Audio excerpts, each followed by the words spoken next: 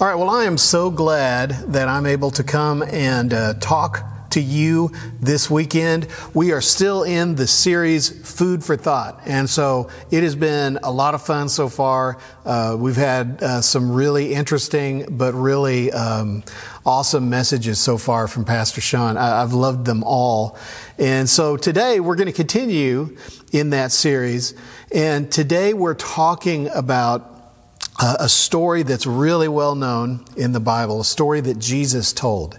And there is something in this story. Now, there's something in every story Jesus told. When he told parables, they were always to be a picture or a representation of how the kingdom of God worked or what the heart of the Father was towards a person or on a certain matter. And so today we're going to look at that. And we're going to talk about, now it does tie in to food, so just bear with me. But I want to talk about, first of all, real quick, just jump right into it, two important ideas that are so critical to anyone who wants to understand how to be successful following Jesus and living in the kingdom of God, living the life of being a Christ follower. And these two ideas are identity and perspective. If you've ever heard me speak before, you know that this is like a big thing for me. And it usually kind of crops up at some point when I'm speaking. But I believe it's so important, identity and perspective. If you don't see yourself the way God sees you, that's identity. Or if you don't see others the way God sees others, that's perspective. Or situations the way God sees them, that's perspective, then you are in danger of being pulled under the influence of a wrong mindset, a wrong way of thinking that's based on your own limited understanding. We don't want that, right? We don't want to be influenced by the limitations that we have of being able to understand things, see things. That's why in Proverbs it's so important that it says that we trust the Lord with all our heart and lean not on our own understanding. We don't want to do that. So we have to be very careful. And I personally am very careful with any and all I am statements that come out of my mouth. Because I've got to make sure, you've got to make sure that they line up with what God says about who you are. When you say, I am, and then something follows that, whatever that something is that follows I am needs to line up with what God says about who you are. If it deviates at all, it's worthless and it's even dangerous. Proverbs 18:21 says, death and life are in the power of the tongue, and those who love it will eat its fruits. There's some food for thought right there. Also be very careful with you are statements. So I am statements are those ones that come out of your mouth. You are statements are those ones that come into your ears. I'm very careful with you are statements. I have a filter set up that filters statements. When something or someone comes along and says, Aaron, you are this. You are that. Aaron, here's what you are. I may receive that, but it has to line up with what God says about who I am. If it doesn't line up with that, then I reject it. I will not have it. Because if I buy into the lie of a wrong I am or you are statement, then I'm missing out on the love and the truth of God and His Word for me. So the story we're going to look at right here and right now is the story of a man who bought the lie of a wrong I am statement, but was rescued and restored by the truth of a you are statement from the Father. Now hear me on this. This is a life-changing revelation. If you don't have a grasp on this, this has the potential to change your life. It really does. It's that big of a deal. If we can understand who we are, who God says we are, it will change our life. So let's look at this story. It's the story of the prodigal son, right? So Luke 15, 11 through 31. Let me just read through this real quickly and we'll dive into it. Starting in verse 11, and he said, there was a man who had 2 sons, and the younger of them said to his father, Father, give me the share of property that is coming to me. And he divided his property between them. Not many days later, the younger son gathered all he had and took a journey into a far country. And there he squandered his property in reckless living. And when he had spent everything, a severe famine arose in that country, and he began to be in need. So he went and hired himself out to one of the citizens of that country, who sent him into his fields to feed pigs. And he was longing to be fed with the pods that the pigs ate, and no one gave him anything. I think it's funny when you hear this story. A lot of times people will say, he got to such a bad place in his life, he had to eat the food the pigs ate. Well, this says that he wanted to eat the food the pigs ate, and no one gave him anything. He had nothing. Verse 17, but when he came to himself, he said, how many of my father's hired servants have more than enough bread, but I perish here with hunger? I will arise and go to my father, and I will say to him, Father, I have sinned against heaven and before you. I am no longer worthy to be called your son. Treat me as one of your hired servants. And he arose and came to his father. But while he was still a long way off, his father saw him and felt compassion and ran and embraced him and kissed him. And the son said to him, Father, I have sinned against heaven and before you. I am no longer worthy to be called your son. But the father said to his servants, bring quickly the best robe and put it on him. Put a ring on his hand and shoes on his feet, and bring the fattened calf and kill it, and let us eat and celebrate. For this my son was dead and is alive again. He was lost and is found. And they began to celebrate. Now his older son was in the field, and as he came and drew near to the house, he heard music and dancing. And he called one of the servants and asked what these things meant. And he said to him, your brother has come, and your father has killed the fattened calf, because he's received him back safe and sound. But he was angry and refused to go in. His father came out and entreated him. But he answered his father, look, these many years I have served you, and I have never disobeyed your command. Yet you never gave me a young goat that I might celebrate with my friends. But when this son of yours, who devoured your property with prostitutes, came, you killed the fattened calf for him. And he said to him, Son, you are always with me, and all that is mine is yours. So you know the story. The prodigal son, in the beginning of the story, he grows up in his father's house, but he doesn't appreciate what he has, and he goes to his father and he says, I want my inheritance now. He goes out and he just wastes it on horrible living and sinful living and all this stuff, and he ends up down and out and defeated and discouraged. And he realizes that even the servants in his father's house are living better than him. At least they get food. And so he decides he's going to go back and live as a servant at his father's house. But his father reacts in a totally surprising way to him. So in this story, there is this thing that happens at the end. And it's really just the awesome part of the story, how the father responds to the son returning. And one of the things that the father does is he kills the fattened calf.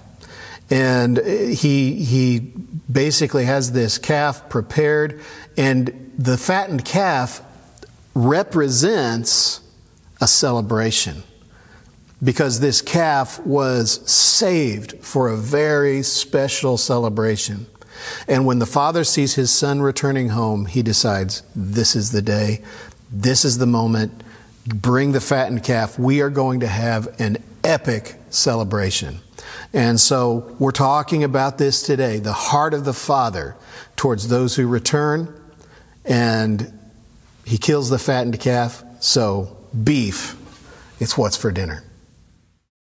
Okay, so we're going to make ground beef Wellington. So follow along. So here's what we've got our ingredients here. And the first thing you have to do, you got to heat your oven to 400 degrees. We got that going. And then you mix 6 ingredients together. Our 6 ingredients that we have to put together are 2 eggs beaten. We got our, no, that's not eggs. Where's our eggs? It's already falling apart. We've got 2 eggs that have to go in. We've got 1.5 pounds of ground beef. That's our eggs. That was the breadcrumbs. Those are breadcrumbs. So I'm putting this in? Yeah, put your eggs in. And then 1.5 pounds of ground beef. Okay, and then it's calling for the breadcrumbs. We've got our breadcrumbs right here. They're going in. It's calling for 2 tablespoons of dried parsley. Is this parsley? Yes, but that needs to be cut. Just chop it up a little bit and throw some in there. It doesn't matter. Just chop it up. It doesn't have to be I'll perfect, chop it. right? You said 2 tablespoons? Yeah, it's wanting 2 tablespoons of dried parsley. Okay, that looks about right. There you go. Okay, 1 teaspoon. I think what they do is they put in a pinch of salt, right? So that's about a pinch right there. Here's our cream over here. We love cream here. Yeah. Go through a lot of cream. Tablespoon. I'm just gonna eye it. Is that Yeah, wrong? eyeball. And that looks good. That's about right. I do that a lot. So now you're gonna get a spoon or something to mix it with. So this is like, I mean, you could just use your hand. you could. Should we do that? Yes, I think you should. You think I should? Yes. Okay. Well, let me tell you this. When you're working in the kitchen, you want to be sure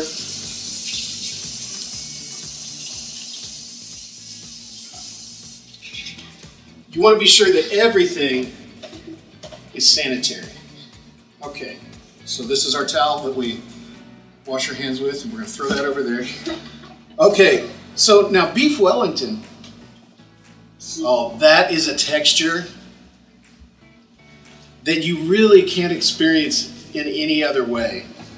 The combination of raw ground meat with eggs and breadcrumbs creates an experience, a tactile experience that is unusual. Okay, so what we're going to do is I'm going to chop the onion. Sarah's going to chop the mushrooms. Okay, so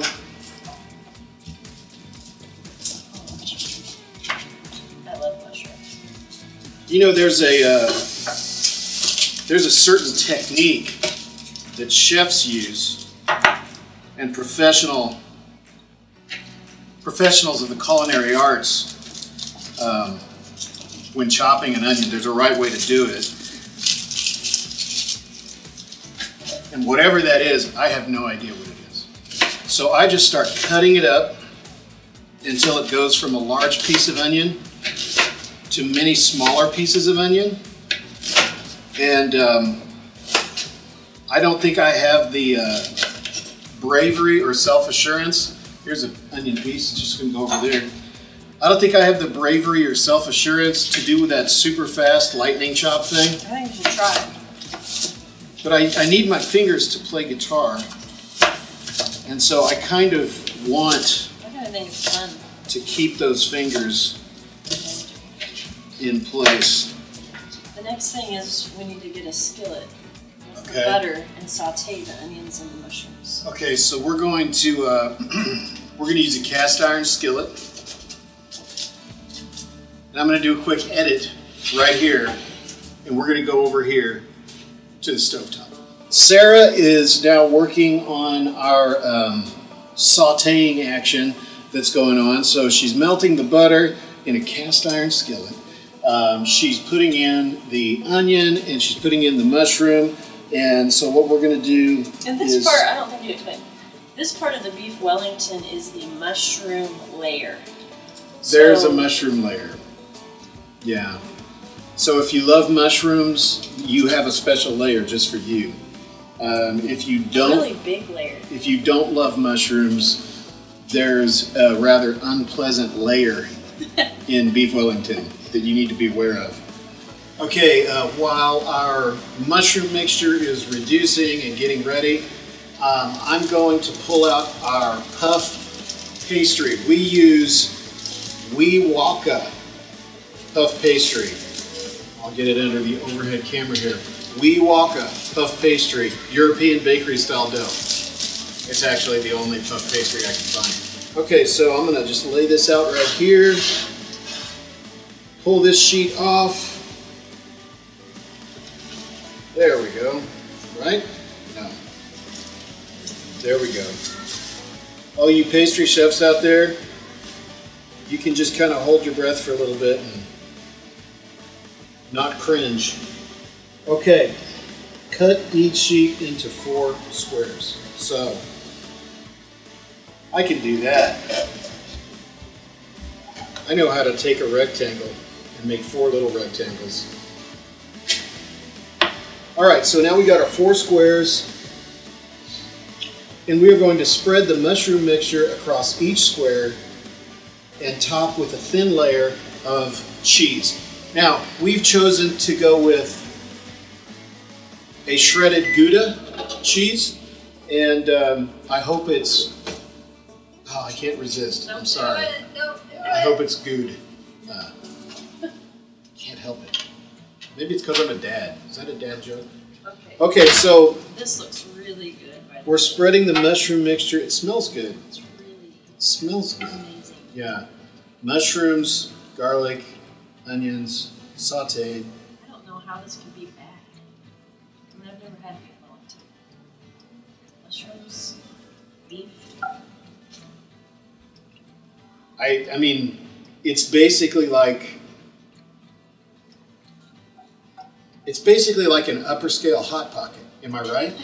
I mean, isn't that kind of what it is? So we're going to do a thin layer of mozzarella. And I like cheese. So we found some kind of a meal here that has like the stuff we both like. I'll This is just kind eat of like our this later. special recipe. Okay, and then put a half cup of meat mixture formed into flattened balls on top. Okay, so we're back into our beef goop here. All right, now I'm going to let you do this part. It says, pull the corners over the meat and pinch the edges together. Don't worry if this is tricky. It is for everyone. It isn't just you. Oh, it's not just me. Why do you have me do it? Okay, the corners over. I think I can do this. This is going to be really good.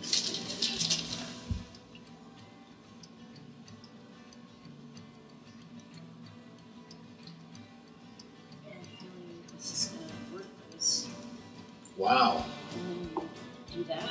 Move these over to the cookie And sheet. you have that sprayed. Yes, it is greased. Okay, there's one.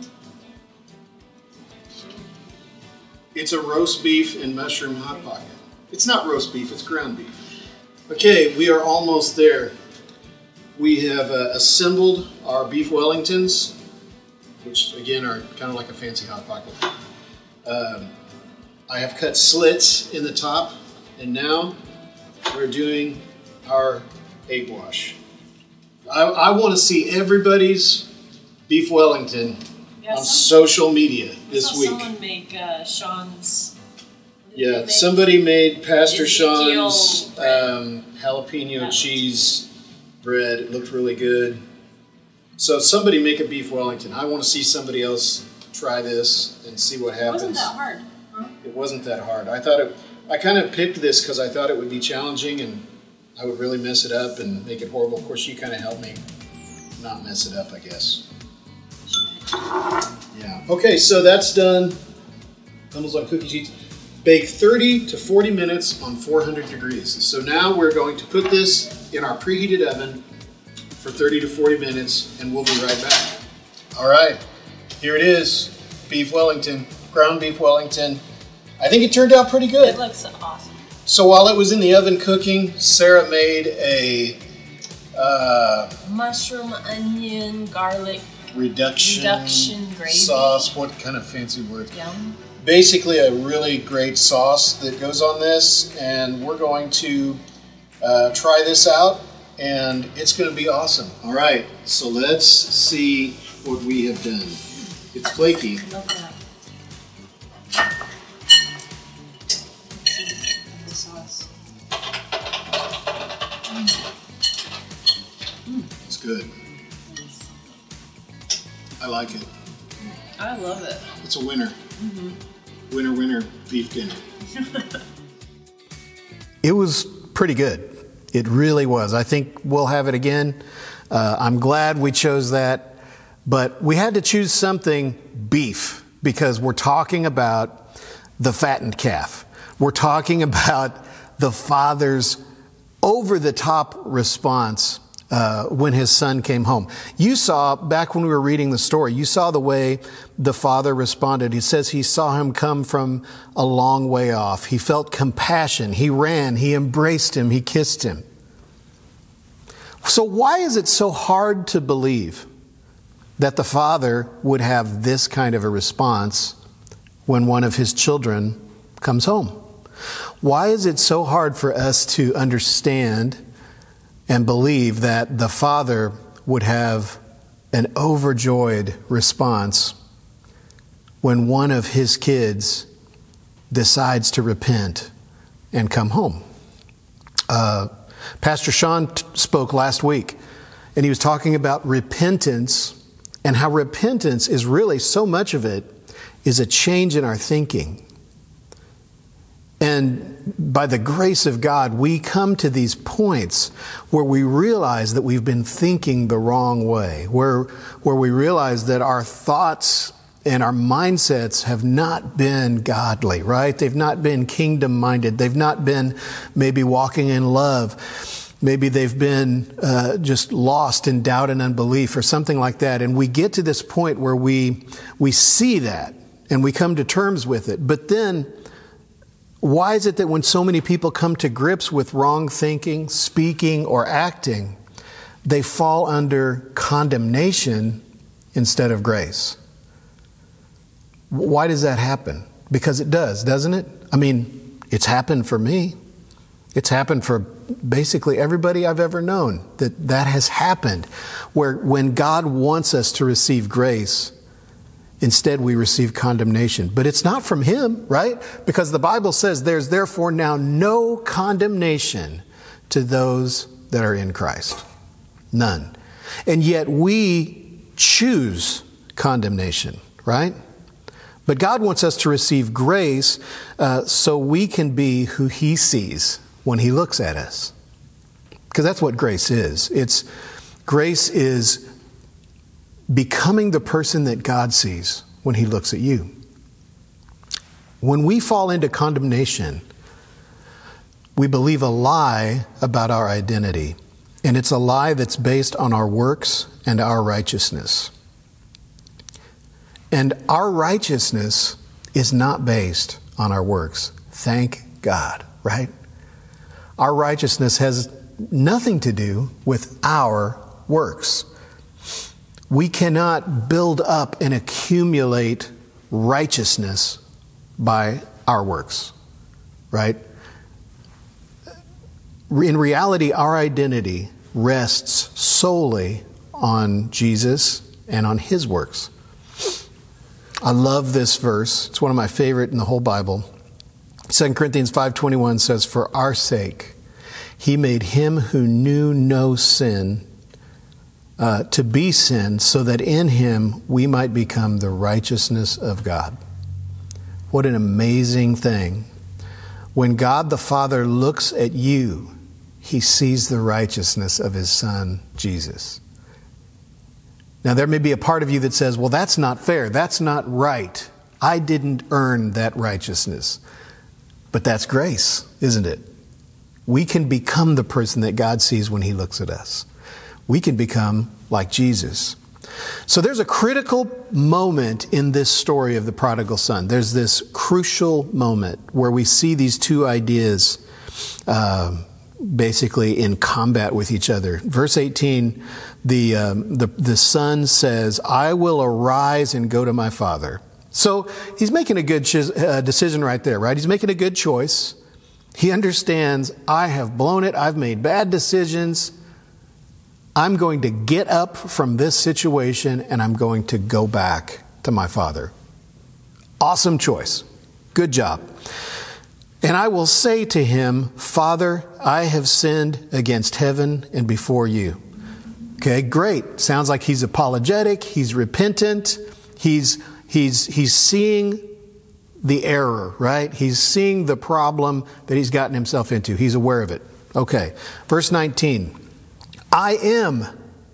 Okay, here comes an I am statement. I am no longer worthy to be called your son. Treat me as one of your hired servants. And then again, we see him make that statement again when he actually goes to his father. Father, I have sinned against heaven and before you. I am no longer worthy to be called your son. I want you to see what's happening right here. He has tied his performance, his works, his actions to his identity. He's connected them. Okay? This is what I've done. Because of what I've done, this is who I am, right? Now, in this case, he's saying this is who I'm not. But he's making a connection between I have sinned against heaven and you, and I am no longer worthy. Now, what happens next is incredible. It's awesome, and I love it. The Father does not even acknowledge it. He doesn't correct it. He doesn't say, oh, no, son, don't say that. Don't say bad things about yourself. No, you're better than that. No, don't feel that way. He just ignores it. He doesn't even acknowledge that the son makes that false I am statement. God chooses to not participate in our doubt and unbelief. We may have doubt and unbelief. We may struggle with that at times. It's important to understand that God chooses to not participate in that. He just decides to not be a part of that.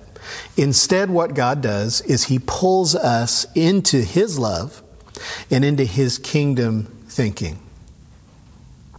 So, the Father turns to His servant and says, bring quickly the best robe and put it on him and put a ring on his hand and shoes on his feet. So what's happening right here is the Father is making a statement of His own.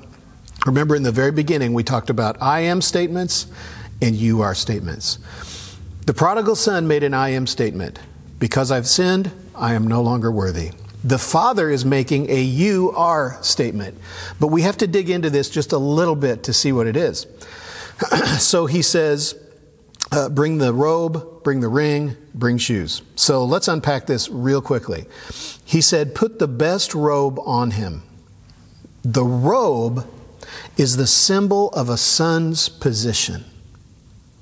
The robe is a symbol of the son's position. Now remember, what is this? What are we looking at here? This is a parable Jesus is teaching. This is a parable. And remember, parables were taught by Jesus to reveal the kingdom of God and or the heart of God. That's why Jesus taught parables. And so what we're seeing here is a revelation of the kingdom of God and the heart of God. So He puts a robe on His son because the robe is a symbol of a son's position. Because the son said, I've sinned and therefore I'm no longer worthy. From the son's perspective, the I am statement that he's making, he has severed his position. He's lost his place. He's lost his position. The Father is responding to that and saying, bring the robe, put it on his shoulders. I'm restoring his place. He also said, put a ring on his hand. So powerful, so important. The ring is a symbol of a son's authority. The ring is a symbol of a son's authority. With this ring, the son can act on behalf of his father. He can speak on behalf of his father or the household. It gives the son the authority of the family. So when he's wearing this ring, it's like a signet ring, right? He can seal documents. It's official. God gives us authority to speak on his behalf. Is that insane? Is that crazy? It seems crazy, but it's true. And if you remember, this is not just a story. This is revealing the kingdom of God and the heart of God. I want you to start right now as we move on to the last part of this. I want you to start applying this right here to you, okay? God is restoring authority. You may feel like you've lost it. You may feel like you've dropped the ball, like you've gone too far, you've done too much, you can never go back. God is restoring authority. That's what the symbol of the ring is. He said, put shoes on his feet. Shoes were a symbol of a son's privilege.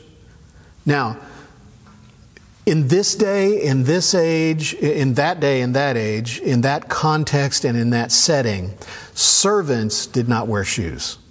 But sons and daughters of the house wore shoes. And of course, the son returned to his father in rags and barefoot.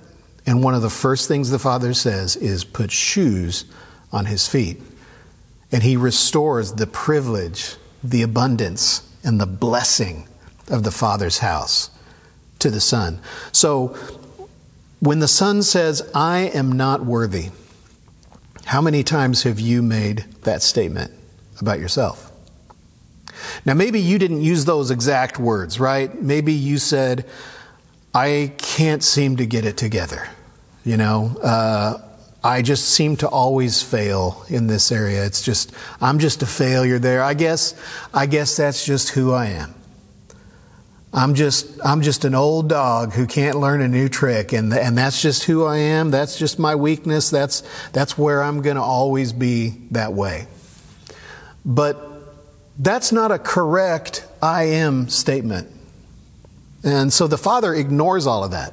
He won't participate in that kind of a statement. But he says, I restore your place, I restore your authority, and I restore your privilege. Again, Jesus is teaching how the kingdom works, and he's revealing the heart of the Father. So what about that fattened calf? Right? I mean, we've spent most of this time talking about words that were spoken, right? The son made an I am statement. The father made a you are statement, and they spoke these words. And the words are so important because the father's words reveal the father's intent to restore place, to restore authority, to restore privilege. But the fattened calf reveals the father's heart. It does. Because again, remember, the fattened calf is a very special represents a very special occasion or event.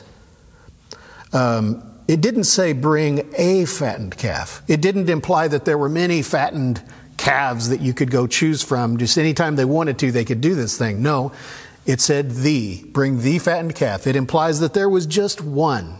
So it's kind of like saying we have the resources to have one epic party.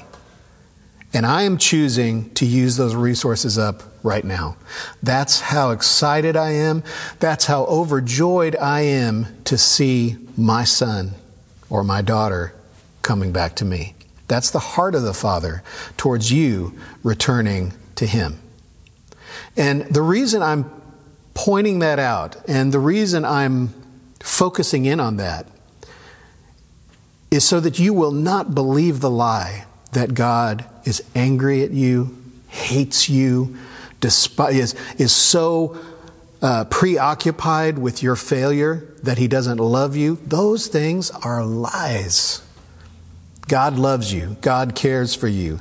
God is more than excited. His response to any of his sons or daughters coming home is overwhelming joy. So the calf was being saved for a special occasion, for a special purpose, and it was prepared as a feast and a party, and that's the way God feels about you. So if you are like the prodigal son, and you have wandered away, you have decided, I'm going to try this over here. I'm going to disengage from all of this stuff about Jesus and church and the Bible, and I'm just going to go do my own thing. But you've realized No, I need Jesus. I need Jesus. God is not mad at you. God is not wanting to pour out wrath on you. God is not wanting to punish you. God loves you, and He is eagerly watching for you to return. Just like that father that saw his son far off and got up and ran to him. That's the heart of the Father towards you. So I want you to know the intent of the Father, which is to restore your place, to restore your authority, and to restore your privilege. And I want you to know the heart of your Father that is leaping for joy at your return. So I'm praying that you'll understand this. I'm praying that you'll see this. But it's just as likely that if this is something that's hitting home for you today, that it's not that you're the prodigal, but you're the older brother or sister, right? It's just as likely because maybe you have been in the Father's house, serving faithfully, but you've never really experienced His love, His goodness, His abundance. And it's not that they haven't been there available to you. Remember, the last line of this story is the father saying to the older brother, "Son, you are always with me, and all that is mine is yours." So for many people, the older brother is the principal character of this story because that's their story. So I want to lead us in a prayer of repentance and restoration. So whether you're the prodigal or whether you're the older brother, let's pray together right now. Let's invite the Holy Spirit right here to bring repentance and restoration together. Amen. Let's pray. Father, thank you for your unending love that can't be changed. It can't be lessened. It can't be lost. Thank you for a love that we don't even understand.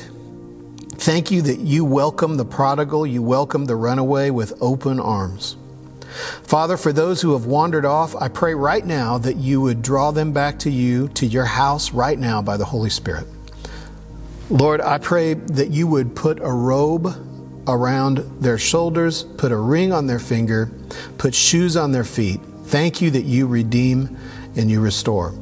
And Lord, for those who are like the older brother who have stayed in your house faithfully, but they've never understood that you want to share your goodness with them. They've never experienced your love in a way that has just changed them and moved them. Lord, I pray for a spirit of wisdom and revelation to come on them right now, and that you would open their eyes to the truth of your goodness. Let them walk in the fullness of everything you have for them. In Jesus' name, amen.